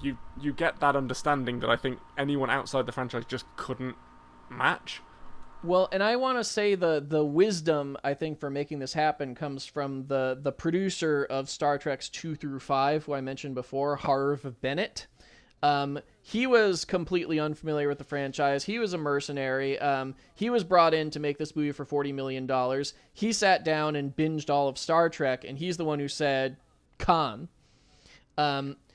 And I think he must have had his eyes open, because obviously they would have wanted Nicholas Meyer to come back. You know, Nick was an experienced director. This was his first, effects blowout movie, but he made it profitable. But Meyer didn't return to direct. And Harve must have seen something in the process of the way this cast interacted, but he gave that to Nimoy. And before this movie, Leonard Nimoy was not a Hollywood director. After this movie, Leonard Nimoy was a Hollywood director. It was a gamble that instantly paid off. And he brings a lot of interesting ideas with his direction. I mean, going right from that intro, all the playing with aspect ratio is immediately unique and visually captivating in a way that I feel like captured more film elements after Star Trek II played it very safely in terms of how it was made as a movie. And yeah, this movie does take a lot of weird risks, and it has a lot of really weird visuals, and I think that's awesome. And that can only come from the mind of someone who really A, knows this franchise, and B, was always the weird focus of the franchise, that being Spock. He's got a great mind. I've read his book, or one of his books, and he's got this real ingenuity to him, and I think letting Nimoy direct this film was such what a wonderful choice. Chef kiss. Mm-hmm. Well, and he knew probably no one on Earth was better at working with Bill Shatner than Leonard Nimoy. And But better at putting up with him. I think that actually brings me into something that I wanted to talk about in this movie, which is Shatner's performance is awful in this movie. I think he's at his absolute worst in this, ever. And I think it is really that friendship rivalry between him and Nimoy. I've been on sets where I'm an actor, and I've been on sets where I knew the director, and sometimes it can be weird to manage that friendship, professional relationship, and especially in the case of Shatner and Nimoy, where they're friends, coworkers, rivals, all that. I feel like it might have given, and maybe you guys can shed some light on this, Shatner this leeway to not try as hard, because some of his deliveries in this movie are simply awful. That is so interesting that you point that out, and this could be my like straight up bias, as this is one of my earliest experiences with the original crew. But I don't see it. I like the performance, and I think in some ways it was, in as much as Shatner could possibly redefine a character that he defined, he created kind of the meme Captain Kirk and the Chris Pine Captain Kirk here, for putting his crew first above Starfleet and Authority. And it's easy to miss because it was so long ago, but that's an inflection point for the character, sort of like Nimoy had back in the motion picture. And I don't know, I think he sells it. I didn't go back and rewatch, but I don't remember having any complaints. I think the stuff with Kirk in this film is really good. Like, I think this movie has some of the best Kirk moments ever. However, yeah, you're just talking about the acting. Just the specific line deliveries. I feel like when you get to this weird public perception of Captain Kirk, the specific kind of voice that people mimic is very present in this movie, and I never got that very much watching through the original series or watching through a lot of these other movies. But in this movie, he really does sound like that, and it is noticeable. However, what is happening is so interesting that it's easy to excuse. Yeah, I mean, honestly, maybe I just missed it. I think I fall in the middle on this one. I think I definitely see that the sort of Shatnerisms, as they're sort of referred to, are definitely the strongest from what I've seen so far. Obviously, I've still got 3 movies to go, but they're definitely the strongest so far in this. But I think, like Robbie said, it's such a sort of engaging film that it doesn't really matter that much. I don't think it's not. He's not enough of a focus for long enough in any one scene that it ever really ruins it for me. Yeah, that's super not a criticism. I just think it's notable, and I think it's interesting with Nimoy in the director's seat to see how that could have possibly affected William Shatner's performance. But won't know unless I talk to him. This just occurred to me. I wonder if Nimoy was trying to sort of shift material to D. Kelly, because what a performance from McCoy, and there's no Spock there to dilute that in any way. So Kirk kind of being low key sidelined, and every cast member gets like one really good scene, which again I think comes from kind of the love and the understanding that Nimoy has of the characters. I guess except Chekhov. What does Chekhov do? Anyway, the rest of them all have a really great scene, but D. Kelly is a great actor, and the script gives him several dedicated scenes to show what he's doing. Yeah, and can I say thank goodness, that is what these movies needed all along. And my principal favorite part of the original series, the dynamic between those main trio, and God, it was so great to see D. Kelly back in where he should be. See, conversely to me, like, obviously it is great to see D. Kelly getting more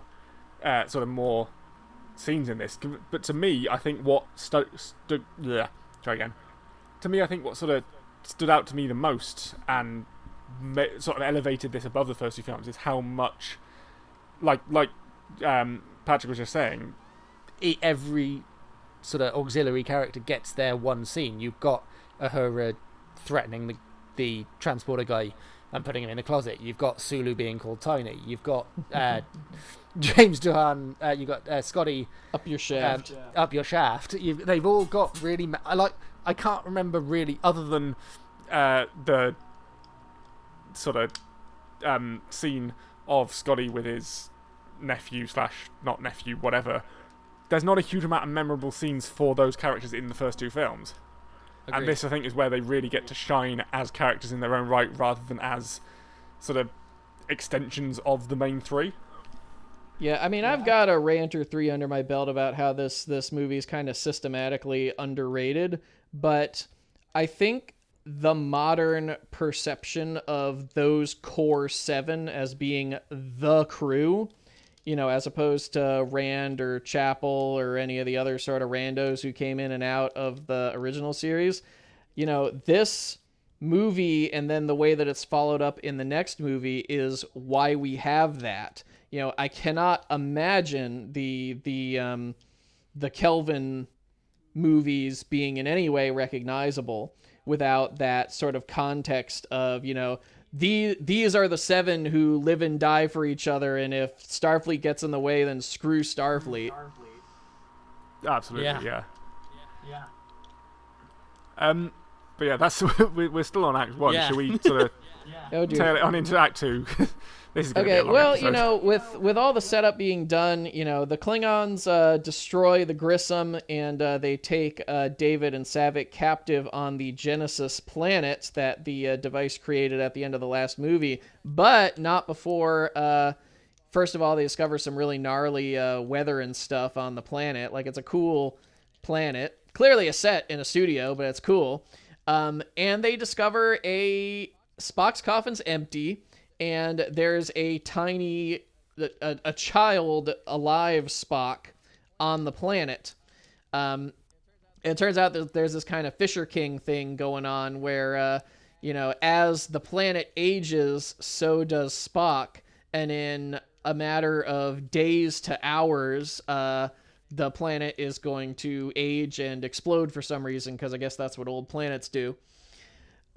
Actually, that turns out to be because of some ethical shortcuts that David Marcus took in creating the Genesis device, so that's where his little mini arc comes in, and he gets to feel guilty. But of course, the Klingons have no problem with this. That just makes it even better as a weapon. And so they're, like I said, they destroy the Grissom and its annoying captain. They run down the three on the planet, and they're trying to threaten them to get what they want.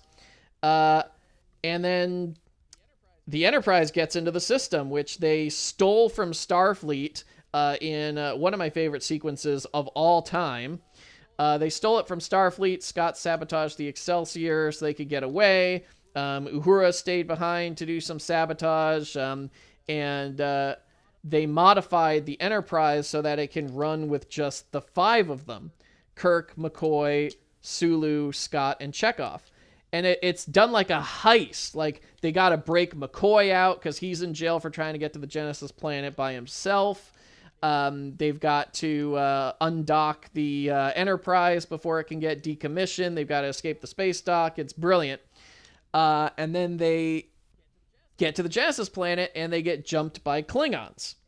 And the Klingons think that they're screwed because it's the Enterprise, but they're just going to YOLO it because they've got a cloaking device. And Kirk actually outguesses them and fires first, and so the ships essentially end up crippling each other, which is always a really amusing situation to have. And I guess that's as good a place for an act break as any. What I think is interesting is that we, prior to the discussion of the plot of Act 2, we had gushed and ranted for like 25 minutes about all the things that we loved and worked about this movie, and not a single one of us ever said the word Klingon once. And this was a defining movie for the Klingons. I agree. However, they felt tacked in to the plot about getting Spock back. I said the same thing during my live tweet. It feels like they were there because this film needed a villain rather than... No, absolutely, that's true. I don't think that they're a thematic villain. I think they're there to reestablish the kind of... the political subtext of Star Trek is something that there's a subset of fans that respond to. The kind of... and most of it's inferred, but this tension between like the Klingons and the Romulans and the Federation as this sort of Cold War tension between great powers. And I think Nimoy was very aware of that, and logically he figured if the Federation can nuke planets all of a sudden, the people who are going to be the most interested are the Klingons. That is very, very true. However, in the context of this movie's overall plot, and yeah, I agree, in the meta-narrative, totally. They super work. However, in the context of the direct, more interesting character dynamics of the main crew, the relationship with Spock, the weird child Spock stuff with Saavik, which we'll get into, they are the weakest link in this film, by far. And it is a shame, as Christopher Lloyd is, God, he's trying his best. He's giving it his all. I was about to say the same thing. You can tell he's really into it. So, I mean, he's no Kang, he's no Kor, but he's maybe at least a Koloth. I mean, I am wildly entertained by all the Klingon stuff in this movie. Okay, and that is entirely fair. But yeah, Genesis. It's a wonderful one. Like you mentioned, even in your plot synopsis, you couldn't help but mention how amazing Genesis is as a locale.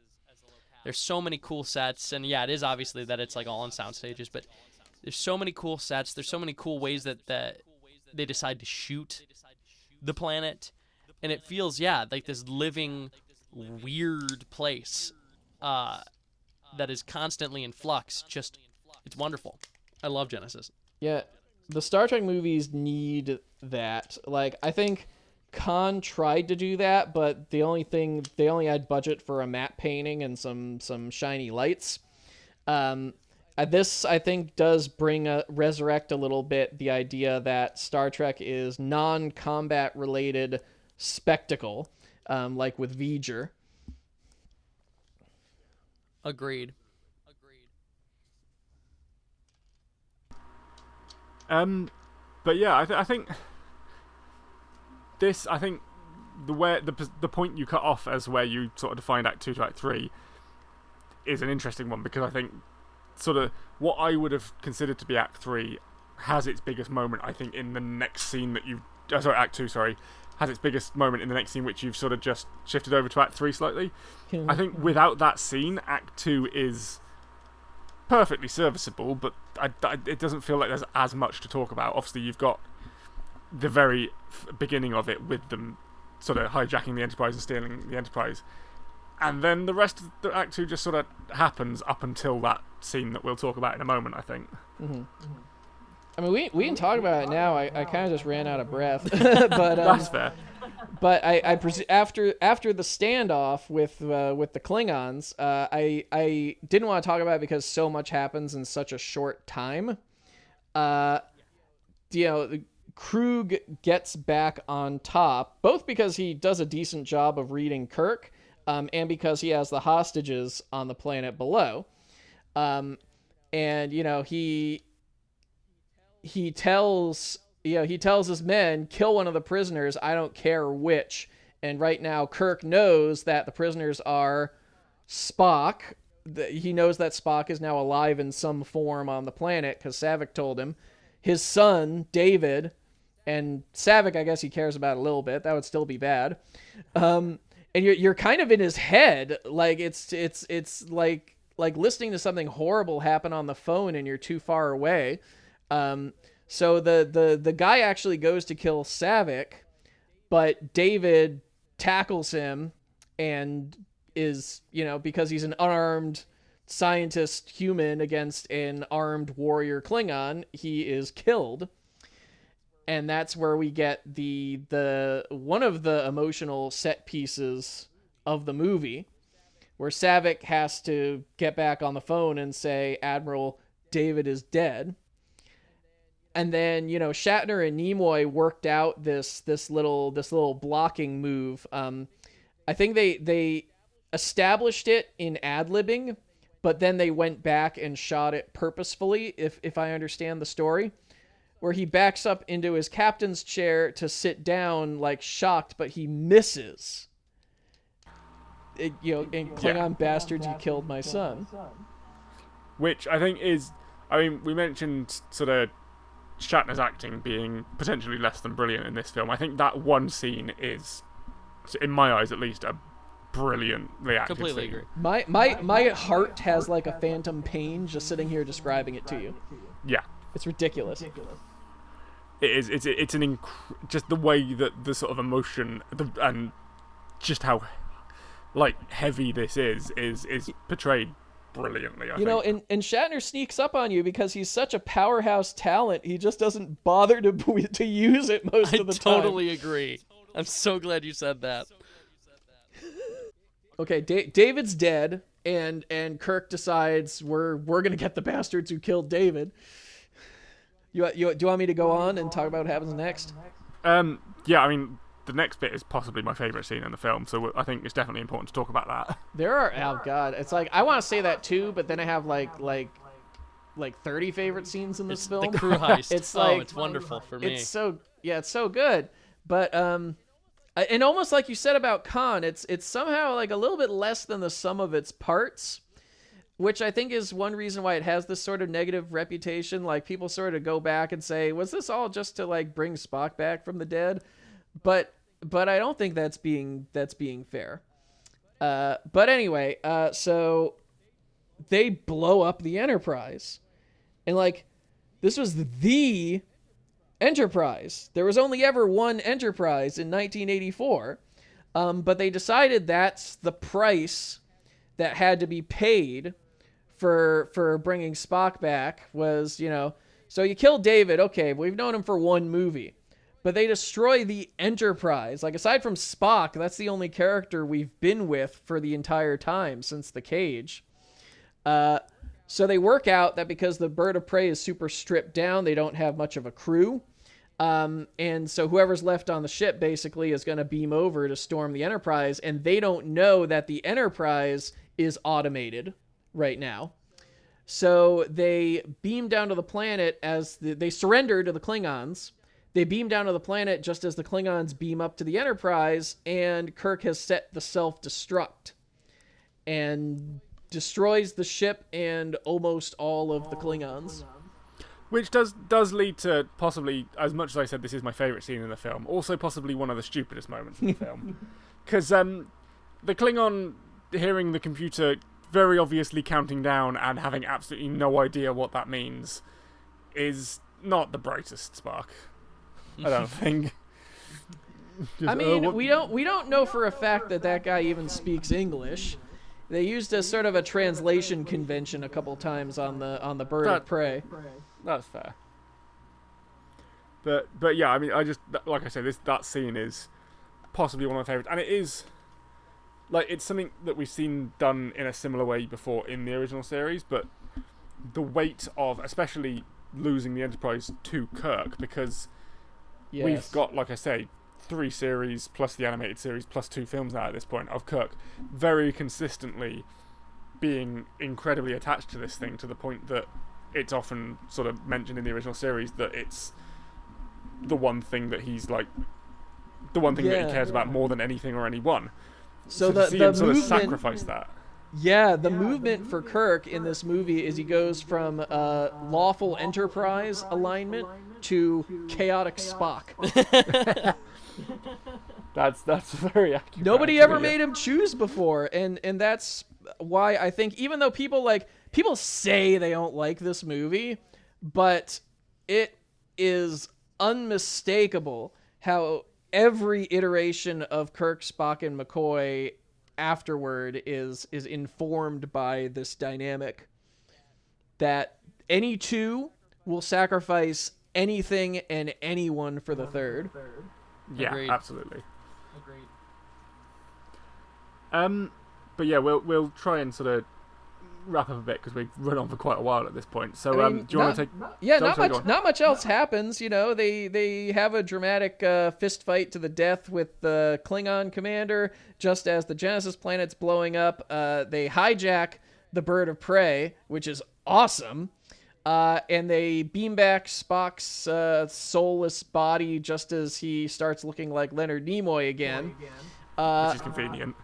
And they fly to Vulcan, and then, because of the specific combination of Genesis, Mojo, and McCoy housing the Katra, they resurrect Spock. And that's where the movie ends. They're all on Vulcan. They're all reunited, even with Uhura, and it just ends, and the adventure continues. And noticeably, Spock does have amnesia, and that comes Yeah, back. he's traumatized. Yeah, which I think was essential. Even with your what's the cost, your ship, your son. I think even with the issues he has in Star Trek 4, I do think it feels a little weightless, but they try. See, I think the one thing, and obviously I've not seen Star Trek 4 yet, so I can't sort of compare in that way. But the one thing that really sold me on Spock's trauma in this was the scene when he approaches Jim and he repeats his last few lines from Wrath of Khan. And that to me, and to be honest, it's a testament to how relatively well written these films are that I remembered that those were those lines from Wrath of Khan, because I have an awful memory. But it really it felt right. It felt like that was how someone who had gone through all that would sort of start to piece things back together. No, I love science fiction because it has these it aspires to be all scientific, but then you have a moment like this, and it's not a bad thing. They have a moment like this, and that tells you, oh, it's Spock's soul. Yeah. There is one thing that it's not even a complaint about the film, but it's something that annoys me quite a bit, and annoyed me quite a bit when I was doing my research for this, because that scene where they resurrect Spock is often cited as a continuity error in this film. And I found it on quite a lot of sites when doing the research, because what they say is a continuity error is that obviously at the beginning of the film when Sarek is talking to Kirk, he describes this process of sort of transferring the Katra as a common sort of ritual.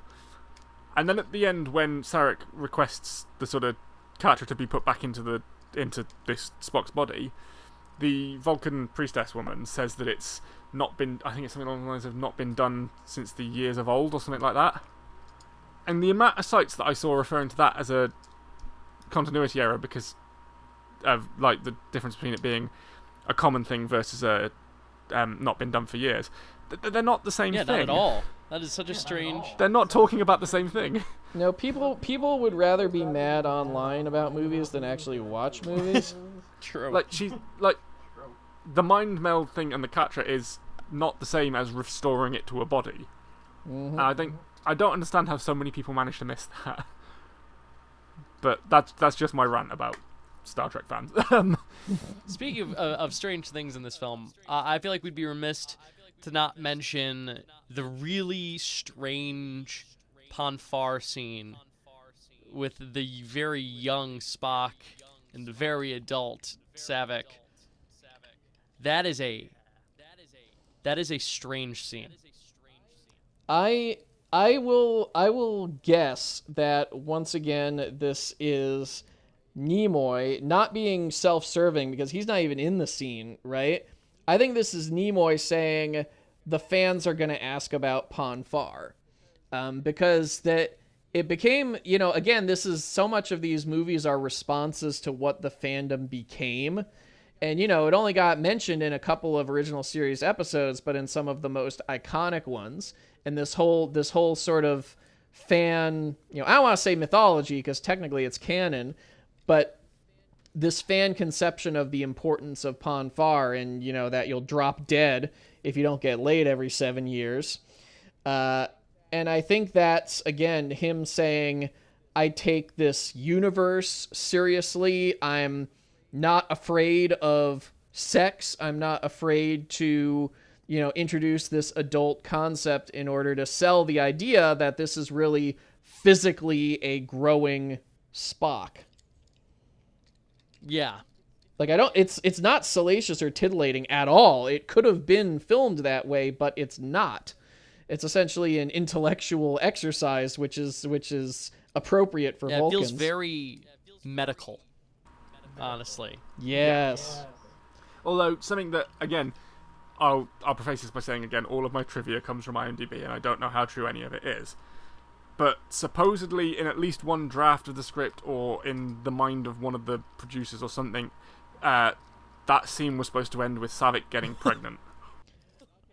Okay, that was actually something that was cut from Star Trek 4, because someone was worried it would be controversial.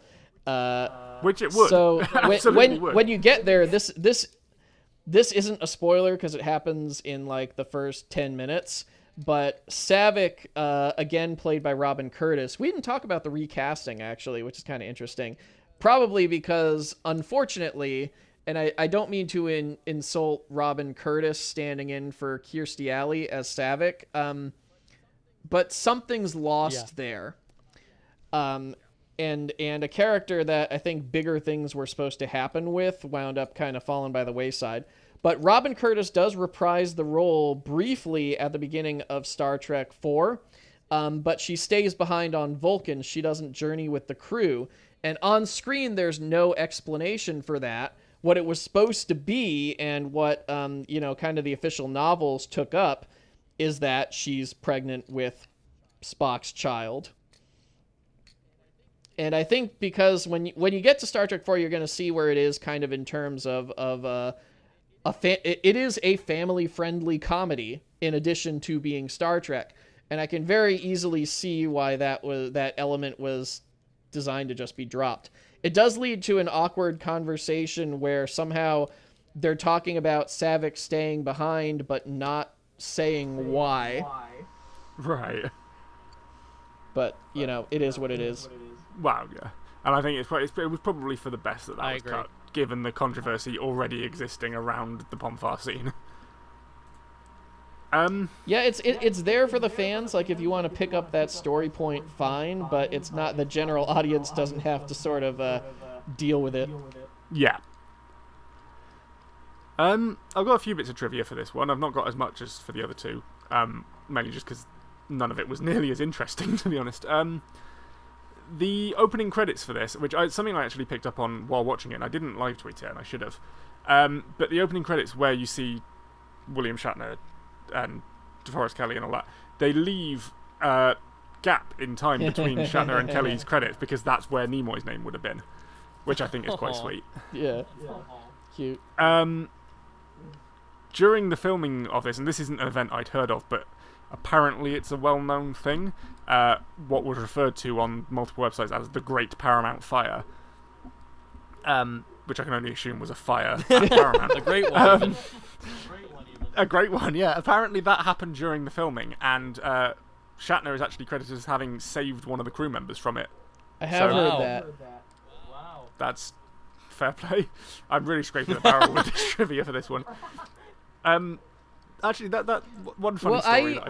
If I can just, I don't know if this counts as trivia, but the studio models for this film, and we pointed out that we got one new model for Wrath of Khan from ILM. Wrath of Khan was so successful, I guess ILM had a little bit more money, or someone was just having more fun, I don't know. But the space dock station, the Excelsior, the USS Grissom, the science vessel, and especially the Bird of Prey are going to be absolute stalwarts of the franchise going forward. So I would say that the motion picture and the search for Spock are the greatest influences on the overall franchise aesthetic, period. I can definitely see that. But yeah, one other bit of trivia, two, but one of them's more a personal thing.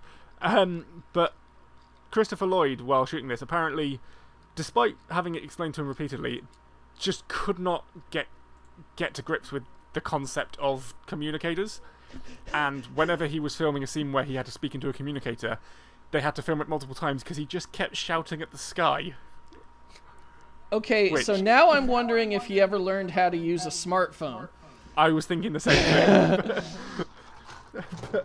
And the only other bit of trivia I had, which again, this is more a personal thing, and Robbie might understand why. But do either of you happen to know who the head of Paramount was at the time? Oh, wasn't it Michael Eisner? It was Oh. Michael Eisner, yeah. Yeah. Which we talk about studio interference. I think a lot of that makes a lot more sense knowing who it was behind it. Because I have quite an interest in in sort of the history of Disney, and particularly Michael Eisner's reign, and that surprised me having read that. But Yeah, I remember the first time I read that and kind of raising my eyebrows, because he was famous at the time for being the Disney studio head, and he wasn't famous at that time. yeah. A couple other things that I'm kind of surprised didn't come up. One is my mother's favorite piece of trivia, which so the one Klingon survivor at the end of this film, about which much fanfic has been written and actually has a delightful exchange with William Shatner, but he's played by John Larroquette, and I probably not a lot of millennials and zoomers are that familiar with him, but he was very famous for being on a show called Night Court. And my mom was just like happened to be in the room watching this with me one day, because when I was a kid I watched this movie like 100 times. And she was like, John Larroquette's in this movie? So that was like on the level with the surprise of Christopher Lloyd playing a Klingon was John Larroquette. And then I just wanted to touch on, because I did an epic tweet thread about it, the creation of the Klingon language itself was done for this movie. And the consultant they hired went so above and beyond that there's now literally a Klingon industry. Yeah. And it all comes from what was built for Star Trek 3. It's on Duolingo, I think, right? Yeah. Yes. It is, yeah. Because I keep starting it and then not actually learning it. Oh man, it does it. Are the threats any different? Like, you haven't practiced your Klingon today, you honorless Patak. Oh god, that would be quite funny. That hour will haunt my dreams for the rest of my life. But yeah, that was the Search for Spock. If neither of you have anything else to add. Only maybe a suggestion, can we maybe split this into 3 episodes? There was a lot to talk about. Yeah. There was, yeah. I mean, it's going to be like a 2-hour-long episode, but we'll see what happens. But we'll wrap up as we tend to do, and it's a bit more difficult with this, I think, than with the episodes that we normally do. But we'll go around favourite and least favourite. So we'll start with Robbie as you're the Star Trek guest. 3, The Search for Spock. Easy. I had a feeling that would be the case. Patrick? The best one is Khan. My favorite one is Spock. And unfortunately, that leaves the motion picture out in the wind. It was trying. Yeah, I think I have to agree. Search for Spock is definitely my favourite. And again, I have to agree, motion picture is probably my least favourite. Yeah. But none of them are bad, I don't think. No, This no. isn't like when we watch a batch of episodes and we have an alternative factor in the middle or something. No. And like, honestly, it's so Khan probably.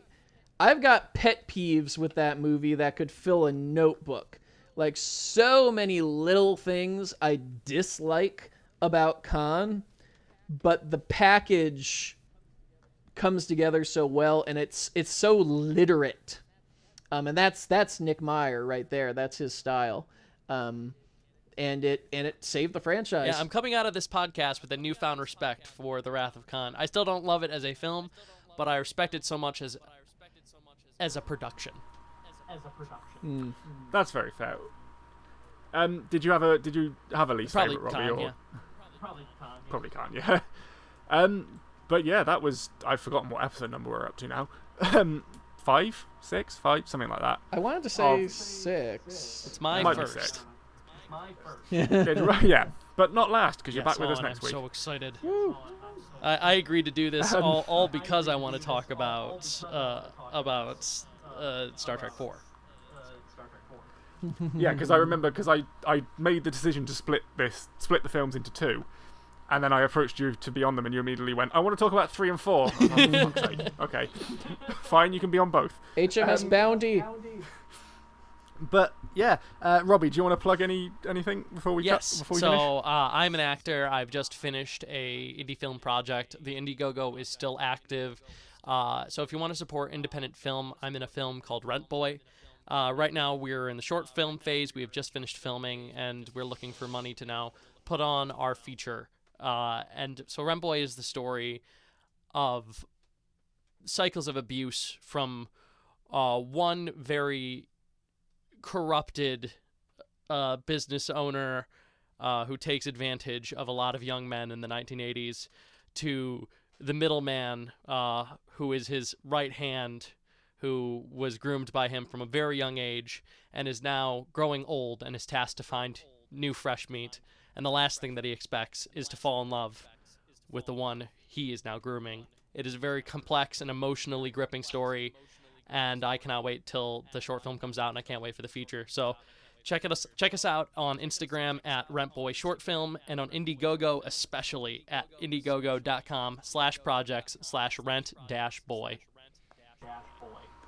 And I'll make sure the links for those are in the description for this as well. And any promotional material that you get, if you forward it on to me, I'll push it out on the account with the podcast. But until then, and until next week, this has been the Never Seen Trek podcast. I've been Sam. I've been Patrick, Angears42 on Twitter. I've been Robert Morvay on Twitter. And we'll see you next week.